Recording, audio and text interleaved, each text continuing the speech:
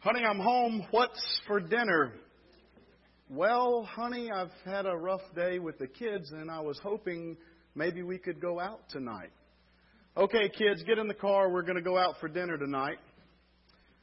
All right, honey, where do you think you want to eat? Oh, I don't care. Anything you choose will be fine with me. Okay, great. How about Olive Garden? But Olive Garden is your favorite, and you love Italian food. Yeah, but I'm just not feeling that tonight. All right, what about Texas Roadhouse? You love a steak, and maybe we can go there and have a nice evening. Not Texas Roadhouse? Well, it might just be a little too heavy. Okay, how about Tzatziki's? Not Tzatziki's either? Well, it's probably just a little too light. Okay, so where would you like to eat? I said I don't care. Just wherever you want to go will be fine with me. You laugh because you've been there, right? How difficult is it sometimes to come into agreement with people that we love the most, even on simple, insignificant issues. And when we finally can determine together, yes, we'll go eat at McDonald's, and it resonates with everyone, you feel like a miracle has taken place in your family because you can simply agree on something. This morning we're going to talk about unity. And as we do, I want us to understand that unity is one way that God shows us He is at work. Because the natural state of all of us individually, selfishly, pridefully holding our own position is the opposite of us being unified. And so if that's our natural state and we can come into agreement, then that is evidence of God at work in our midst. So let's look real quickly at unity. What is unity? According to the internet version of Merriam-Webster's dictionary, unity is the state of being in full agreement. The state of being in full agreement. Now, when you think about just a husband and a wife and then maybe some opinions from the back seat trying to find a place to go eat dinner, you know that being in full agreement can be a very high threshold to reach. But I want you to look around within this congregation, and I want you to see the various different types of people, the number of people, all of the different experiences and preferences that are represented here. And for a group like this to come into unity is absolutely miraculous. Much more so than just 4 or 5 or 6 of us determining where to go eat a meal. But unity in a group like this is the representation or the evidence that God is at work. And He is accomplishing His purpose. Look at that second definition on the screen of unity. Not just coming into being, but think about this. A way of combining the parts in a work of art or literature so that they seem to belong together. The way of combining the parts in a work of art or a work of literature so that the parts seem to come together. That's unity. Now that is our goal as the body of Christ, to reach unity. If you Google the word unity or if you search for unity or verses about unity, you'll see many times throughout Scripture where this is a goal that has been set forth for us as believers to come into unity. To come into unity with the Father and the Son and the Holy Spirit. They are in unity as the Trinity. Tim Keller Bible Studies, y'all been through those. Okay? They experience unity within the Trinity. They invite us and challenge us as believers to live in unity with the Trinity. And then the admonition is that we would live in unity with other believers. And ultimately that we would be at peace with all men so much as it depends on us. And so unity is a great goal, but unity is a very, very difficult thing to realize. One of the challenges of unity is this. Each of us has our own agenda. Each of us has our own experiences. Each of us has our own preferences. And we bring those into relationship with each other. And you multiply that times however many hundreds of people there are in the congregation, and you see that unity can be quite a challenge. I didn't ask these people to do this, so if you would like to not do this, you can stay seated. But if you are on the pastor search committee and willing to come join me on stage real briefly, you won't have to say anything. Please come forward. If you are on the pastor search committee and willing to come up here, please come join me. If you stay where you are, it's fine. I'm going to call you out anyway. But you're welcome to stay there.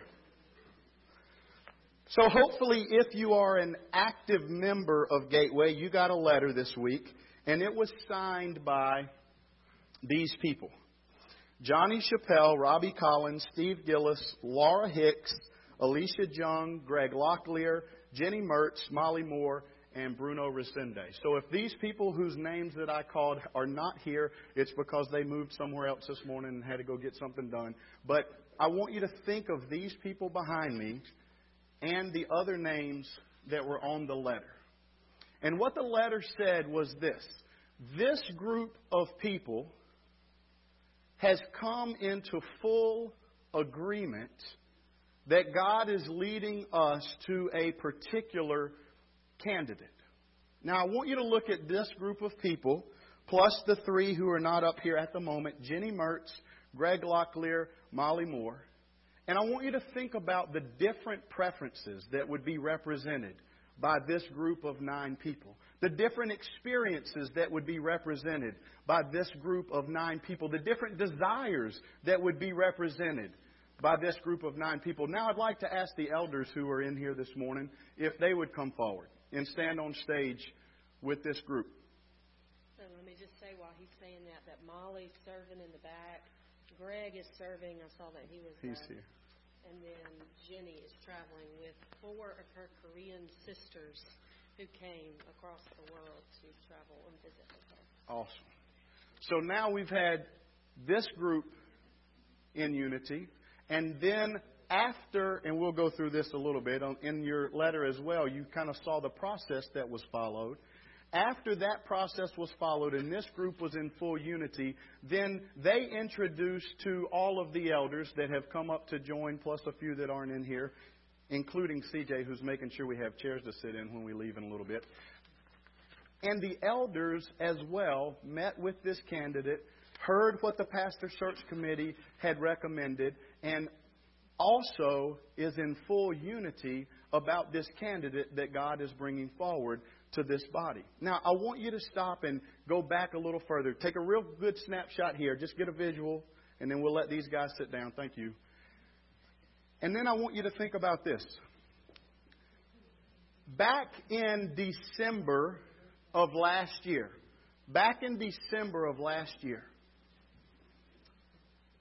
we as a group were determining what is the way forward. Now, that really started back in late summer, early fall of last year.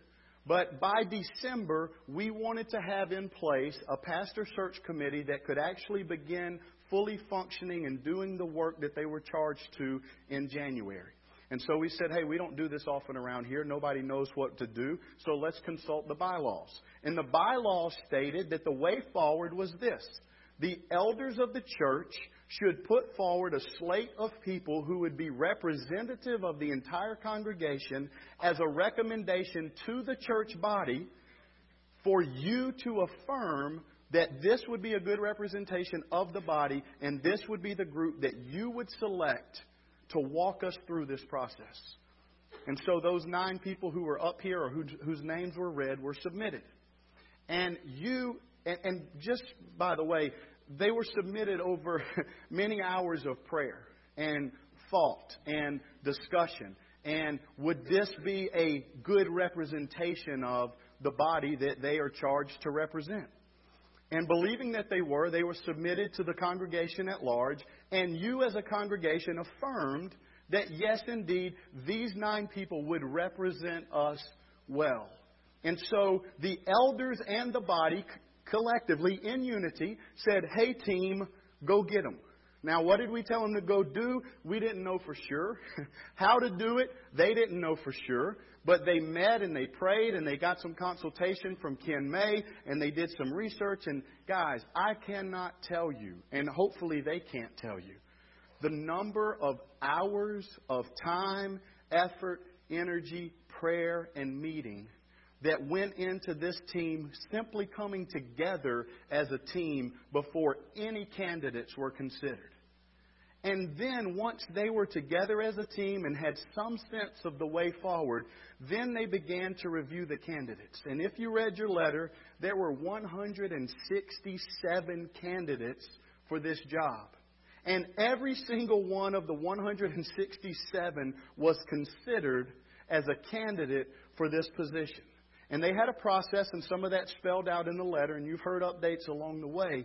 But I just want you to think about this. Me and my wife can't determine where we want to eat when it's time to go eat supper.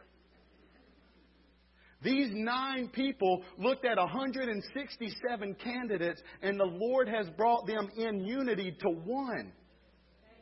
And then, amen. And then they said, guys, we've been working for like 9 months on this. Don't blow it. That was Molly Moore. All right? Don't blow it. You know, we know he's the man. Don't mess this up. And then they gave this man's, Robbie met with us from the beginning. Robbie was the chairman of that team, which was not predetermined. That was determined by that team. But he was to function as a liaison between that team and the elders because he also is an elder. And so Robbie met with us after the team was in full agreement that this would be the man that we should move forward with. And he briefed us on everything that had happened to that point, who the guy was, where he was coming from, what his experience was, what his education was, what his family makeup looked like. He briefed us on the fact that they had contacted by that point 13 or 14 different references, and after that point it's even been more. And just everybody to a T throughout all their due diligence. There's like no concerns, no red flags, green light, yes, Lord. So he briefs us on that, and then it was really remarkable. We kind of looked at each other like, there's nothing else to do but meet with the guy. There's no more questions we need to ask, no more steps that need to be taken. It seems like, yes, Lord. So then the elders meet with the candidate, and we have time to, at that point, we don't have to rehash everything he's already been through because the team has done so much work, spent so many hours. Really, guys, I cannot impress upon you the way that they have labored on behalf of this congregation to simply hear from God. To simply say, what are you doing, God? How are you moving here? We want to hear from you. We want to do what you want us to do. And guys, they have labored. I can't impress upon you how much diligence they have brought to this process, how much prayer they have brought to the process, how much concern to do this with the highest integrity that they have brought to the process. But the elders met with the guy, and the only way to say it is full unity.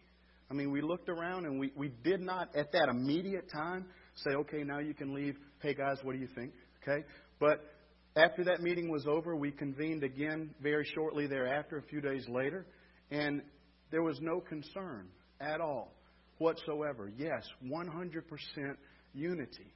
And so when I think about how hard full agreement is in day-to-day life, and then I look at what stood up here behind us, and I know the preferences, the desires, the previous experience, the hurts, the pains, the expectations, the hopes, the ambitions that are represented on this stage. And then for all of us to be in complete unity, the only thing I can say is one of two things.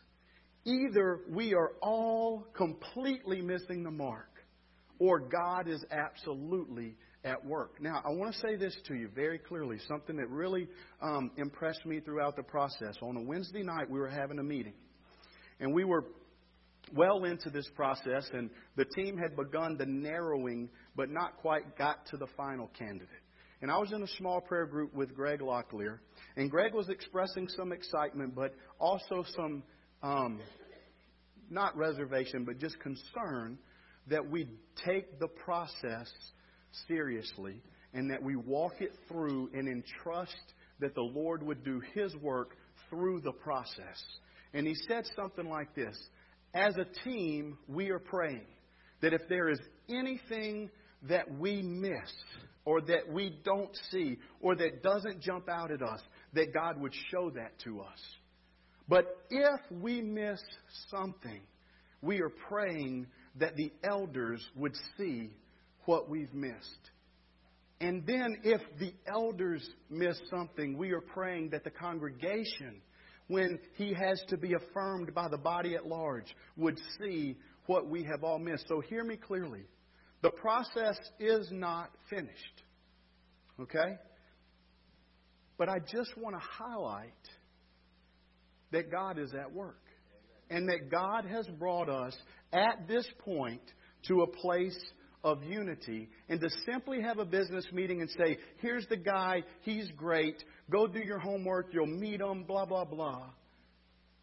And fail to show what God has been doing for the last 9 or 10 months in preparation for this day would be to miss the hand of God at work. How can we be in full agreement? Well, we have to lay down our own agenda. We have to lay down our own ideas, our own preferences, and we've got to take up God's plan. We cannot ask, does this fit what I think, or what I prefer, or what I desired, or what I expected? And I want to come off the page for just a minute, and let's no longer think of Gateway Baptist Church, pastor search process, or about to be introduced to a candidate. Just think about your day-to-day life and the struggles that you find yourself in between you and the Lord, and Him calling you to a higher call, and you choosing whether or not you're going to engage with Him in that on a daily basis. The question is not, does this fit what I want, what I think, what I prefer, what I'm looking for, what I desired, or what I expected.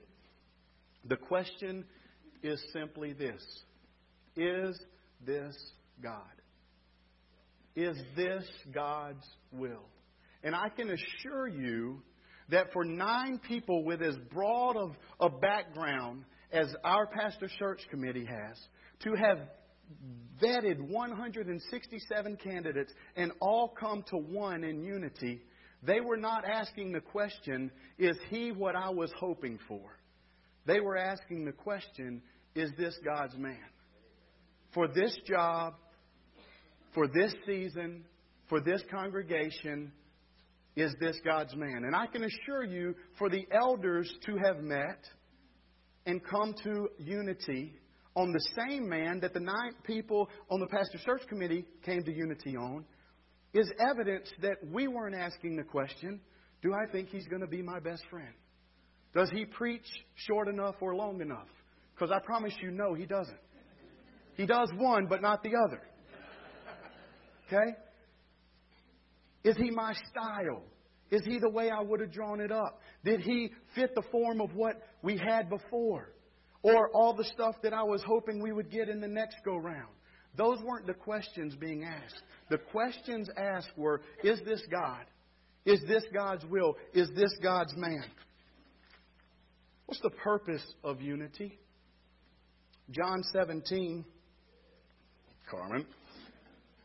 John 17 says this: Jesus has prayed for the disciples and is praying for the disciples. And of course, He's getting ready to be gone from their physical presence on a daily basis. And verse 22 and 17 says this: the glory which you have given me, I have given to them, that they may be one, just as we are one. I in them, and you and me, that they may be perfected in unity. What is the purpose? So that the world may know. So that the world may know that you sent me and loved them even as you have loved me. What's the purpose of unity? For us as believers to be able to come into full agreement. The purpose is that is a testimony that the world may know that we have known God and have been known by God. Because apart from God at work in our midst to bring all of us to full agreement, we'll never get there. But if we can all come to full agreement, and guys, the process is not over yet. I understand that. But even to be at the point that we are in today in full agreement, in full unity, is a testimony that God has done a work in the hearts of those who have been a part of the process. And Greg stood up and testified to that several weeks ago. The purpose of unity is not so we get along. The purpose of unity is so that the world may know. I'm going to try to move through this kind of quickly, but I think that 1 Samuel 16 is worth walking through. This is where ultimately Samuel anoints David as king. And this was kind of a passage of Scripture that I wasn't on the pastor search committee, so if you were and I'm misrepresenting this, please forgive me. I don't know if this was formally or informally a charge, but this was sort of a direction that some of, if not the entire team, was really praying through this and asking God to help them to walk through this process of finding the next pastor of Gateway in a similar way that God used Samuel to find David to be the next king of Israel. Now, I want you to understand something. When we pick up here in verse 1, chapter 16, it says, "Now the Lord said to Samuel, how long will you grieve over Saul?" So the question is, why is Samuel grieving over Saul? And the reason is that Samuel, prophet Samuel, has been in relationship with Saul for many years. Many decades, in fact. And it was even Samuel who God chose to anoint Saul as king. And then depending on what you read, Saul reigned for some extended period of time. And again, there's some controversy over this, and I'm not smart enough to tell you the real answer. Okay? But I read the NASB, and it says 42 years, so we'll go with that for now. Okay? So Saul served for 42 years. Samuel anointed him. He served for 42 years. And then before we pick up here in 16, in chapter 15, we see that Samuel was also used to rebuke Saul because of his disobedience to the Lord. And he was the mouthpiece of God to bring the wonderful news to Saul that God is taking you off the throne. And so clearly Samuel is grieving for good reason. And I want you to think about how sometimes we grieve because we care, because we love people, because times are changing, because we're entering into a different season, because what lies behind is not what lies ahead, and the uncertainty of the future doesn't necessarily look like what we've been used to, and so we grieve. And so it's very natural to be at a place as we as a church in the history of this body are moving from one season into another to not only have excitement and to be looking to the Lord for expectation, but it's also natural to kind of be sorting through, how is this going to impact me? And is it going to be like what I was familiar with before? And to ask all of those questions is normal. And Samuel is grieving over Saul. But I want you to notice this.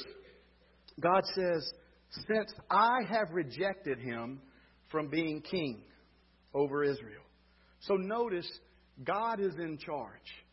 God has his man. God already picked one man, Saul, and plenty before that. And now God has removed Saul, and God is prepping Samuel to prep the people that there's a new season of leadership that is coming. And that man also will not just be anointed by Samuel, but he will be appointed by God. And I want you to see the importance that God appointed Saul and removed him. And now God is going to appoint the next king, but it is God who has appointed the leader. I have rejected Saul. Then he says, fill your horn with oil. Watch this. And go. Take action. Move forward. Embrace what I have for you next. Go. And then the same way he says, I have rejected him, he says, I will send you. So he has rejected Saul, and now he is sending Samuel. He is in control. He is orchestrating the process. He is moving all of the people that he wants moved so that he can accomplish what he wants accomplished. I'll send you to Jesse, the Bethlehemite. For I have selected a king. Who? I have selected a king for myself among his sons. But Samuel said, how can I go? And he starts getting nervous that Saul's going to kill him. And then God tells him how to work through that. In verse 3, he says, you shall invite Jesse to the sacrifice, and I will show you what you shall do. I've rejected him. I will send. I have selected. Go. I will show you what to do. And you will anoint for me, who? The one whom I designate to you. I'm going to show you who he is. Verse 4. So Samuel did what the Lord said. And I just want to say, so the pastor search committee sought the Lord, got their marching orders from him, engaged in a very difficult, obscure, not well-defined process, and said, what do you want us to do? How do you want us to do it? How do we get to the man that you have chosen for this post? And they engaged and they went and they did exactly as God led them to do. And they came to Bethlehem, or not. And the elders of the city came trembling to meet him and said, do you come in peace? He said, in peace. I have come to sacrifice to the Lord. Consecrate yourselves and come with me to the sacrifice. He also consecrated Jesse and his sons and invited them to the sacrifice. When they had entered, meaning Jesse and his sons, Samuel is sitting there. And Samuel is like scouting them out. Is this going to be our next quarterback? He looks tall. He's strong. He's handsome. I bet he could throw the ball a mile. That guy looks pretty quick. He's scouting them out to determine, is this the man that God has chosen? And he looked at this one dude and he thought, surely the Lord's anointed is before him. Eliab must be the guy. It's clear, it's plain. He's never thrown an interception in his life. He's who we want on our team. But the Lord said to Samuel, who's in control of the process? Who has anointed the king? Who is bringing the new man to lead for the next season? The Lord said to Samuel, do not look at his appearance or at the height of his stature. Do not judge him by if he preaches the way you want him to preach. If he has the title you want him to have. If he has the resume you think would be best. Do not judge him according to the outward appearance, because I have rejected him. For God sees not as man sees, for man looks at the outward appearance, but the Lord looks at the heart. Guys, I can promise you that this team, they're human. They had all their own expectations, desires, all that. I'm sure they wrestled through that, not just once at the beginning, but throughout the process. But they continually said, Lord, show us the heart of these candidates. Show us the heart so we can know that this is your man. Show us the heart so that we can see beyond the outward appearance and have confirmation in our spirit that this is who you have chosen to lead us. The Lord looks at the heart. So it's not Eliab. God rejected him. Then Jesse called, another hard name, Abinadab, and made him pass before Samuel. And he said, the Lord has not chosen this one either. Okay. Next, Jesse made his other, they need to work on their names, okay? His other son pass by, and he said, the Lord has not chosen this one either. Then Jesse made 7 sons pass before Samuel. But Samuel said to Jesse, the Lord has not chosen these. Now, I'm Samuel. I'm sitting there. It's not this one. It's not this one. It's not these 7. Okay, Lord, he's either here or he's not. What's going on? Now, this could get a little bit frustrating after 9 or 10. What about after 167? Guys, they didn't just throw some out. They did due diligence on behalf of the way the Lord had called them to serve and on our behalf as we had trusted them to go. We as a body affirmed this would be the ones that would serve in this capacity, and they took it seriously. And 166 times God passed somebody in front of them and said, guess what? This is not the man. And Samuel said to Jesse, are all these all your kids? And he said, there remains yet the youngest, and behold, he's tending the sheep. Then Samuel said to Jesse, send and bring him, for we will not sit down until he comes here.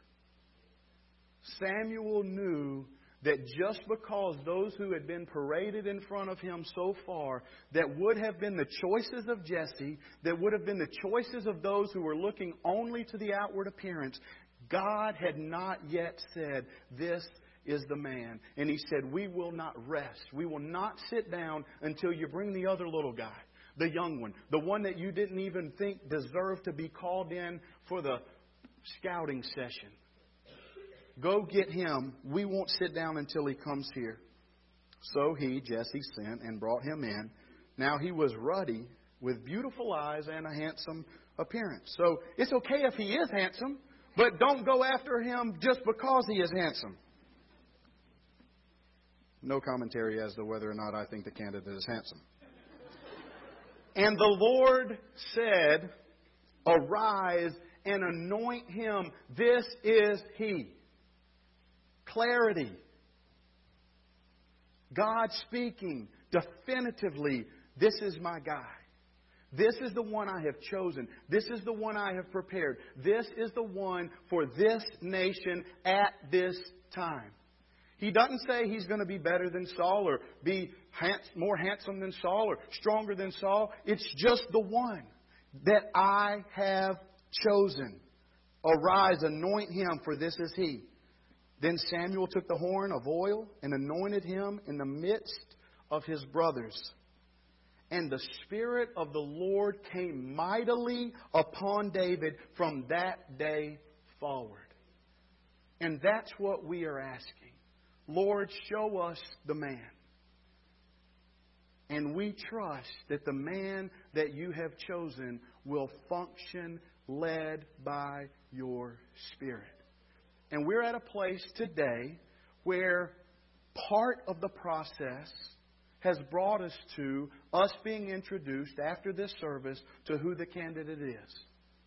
And we're at a place to be able to introduce you to a candidate by name, not by presence or appearance, but to be able to introduce you to a candidate where all of the pastor search committee and all of the elders are in full agreement. Where all of the different parts have seemed to come together like a work of art or a work of literature. And we're at that place where we think God has said yes. And so now, as we consider how do we move forward from here, as we move to the next phase and hear those steps, you guys, as a body who have not been on the pastor search committee or the elders, I think should be reminded of a couple of things. Number one, the process is not finished. Number two, the process is not starting either. It doesn't start now that you're being introduced to the candidate. It started probably before the foundations of the earth, but I don't know about all that. Okay? But it definitely started sometime last year when the elders were praying over a group of people that we believed would be representative of this entire congregation. And then it's from there went to all of us as a body affirming those people. So as you have already affirmed those people to do the work that they have done, the process has been happening on your behalf for a very long time. So the process is not finished. You still have to pray. You still have to seek. You still have to ask the Lord. Posture yourself like Samuel. Lord, is this the man? Lord, what do you say? Like Greg said, Lord, if we've missed something, please, among this body, bring that forward. But Lord, the question is not, does he fit all of my boxes? Or send off all my bells and whistles. The question is simply, what are you saying? Is this you? Is this your will? Is this your man? And as we move forward, you will have an opportunity to affirm what has already happened to this place. Assuming that you are hearing from the Lord and the Lord is telling you the very same thing. Now, hear me out on this. I told somebody this earlier today that was asking me what was I going to preach about. I don't want you to have any sense that you are not able to fully engage in the process because we have unity at this point. From day one, we have trusted the Holy Spirit to do His work among the pastor search committee. We believe He has. We have trusted that the elders would be led by the Holy Spirit, and we believe that God has led the elders. We believe that we're at the place that we are today, having trusted the Holy Spirit throughout the whole process to bring His man to us, not for us to find the right man, but for God to bring His man to us.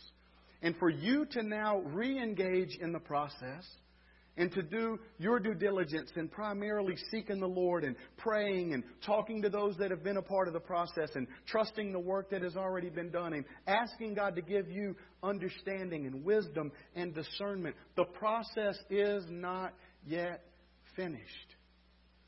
But to this moment, we need to celebrate the work that the Lord has done, because it is very clear that His hand has led and guided us to this place for us to be in full agreement. And then as we move forward, the question that we ask is, Lord, what are you saying? Is this the man? Lord, lead us, guide us, help us to hear your heart, your preference, know what you desire, and help us to lay down what our expectation is and take up what you are leading us to and calling us to. Around my office, I have a privilege of talking with Bill a lot about spiritual things. And there's two words that he uses often related to church and church membership and as a firm serving clients and being in relationship with people. And those two words are jointly fitted. And it comes from Ephesians chapter 4, verse 16. And in the King James Version, it says that the different parts of the body are fitted jointly. But I want to share with you this morning what the New Living Translation says. It says, He makes the whole body fit together perfectly. As each part does its own special work, it helps the other parts grow so that the whole body is healthy and growing and full of love. He makes the whole body fit together perfectly. Each part has its own special work to do. It helps the other parts grow so that the whole body is healthy and growing and full of love. Our prayer for this congregation is that we would be healthy and growing and full of love. And our prayer for the way that God brings about the next leader of this congregation to lead us into the next season of the history of Gateway Baptist Church is that He would be jointly fitted with us. And I can assure you that the testimony of the Pastor Search Committee is that he is jointly fitted. And I can assure you that the testimony of the elders is that he is jointly fitted. But I can also assure you that we will not have full confirmation that he is jointly fitted until God moves upon the body and the body at large affirms this. And I want to encourage you to take your role in this as seriously as the committee has taken their role in presenting yourself before the Lord and saying, God, give me eyes to see, ears to hear. Lead me in the way that we should go so that I can know from you what you are doing, if this is your man, if this is a yes, if this is what you are saying. Let's stand. We're going to sing. As we do, we're going to close. Certainly you have the opportunity to just think in terms of where we are as a church and the pastor search committee. But I think you also have an opportunity this morning to just simply evaluate, how are you living your life individually? Are you living on the basis of what pleases you? What comes natural? What comes easy? What you want? What you expect? What you desire? Are you living in a way where you're simply saying, God, show me your way. Let me see your hand at work. Help me to hear your voice. What are you saying, Lord? And surrendering what you desire to take up what God desires. I know it's hard. I know we fail at it every single day. But God's mercies are new every morning. Great is His faithfulness. He encourages us to lay down our failures, to take up His cross, to embrace the mercy and the grace that is freely given to us, and to allow His Spirit to live in us and through us, so that we can experience Him for who He is, so that we can experience all that He has for us. We're praying that we would be able to do that individually, and particularly in this season of the history of our church, we're praying that God would continue to move in a very clear and in a very definitive way, so that we know exactly what He is saying, so that we can be obedient and faithful in following Him forward.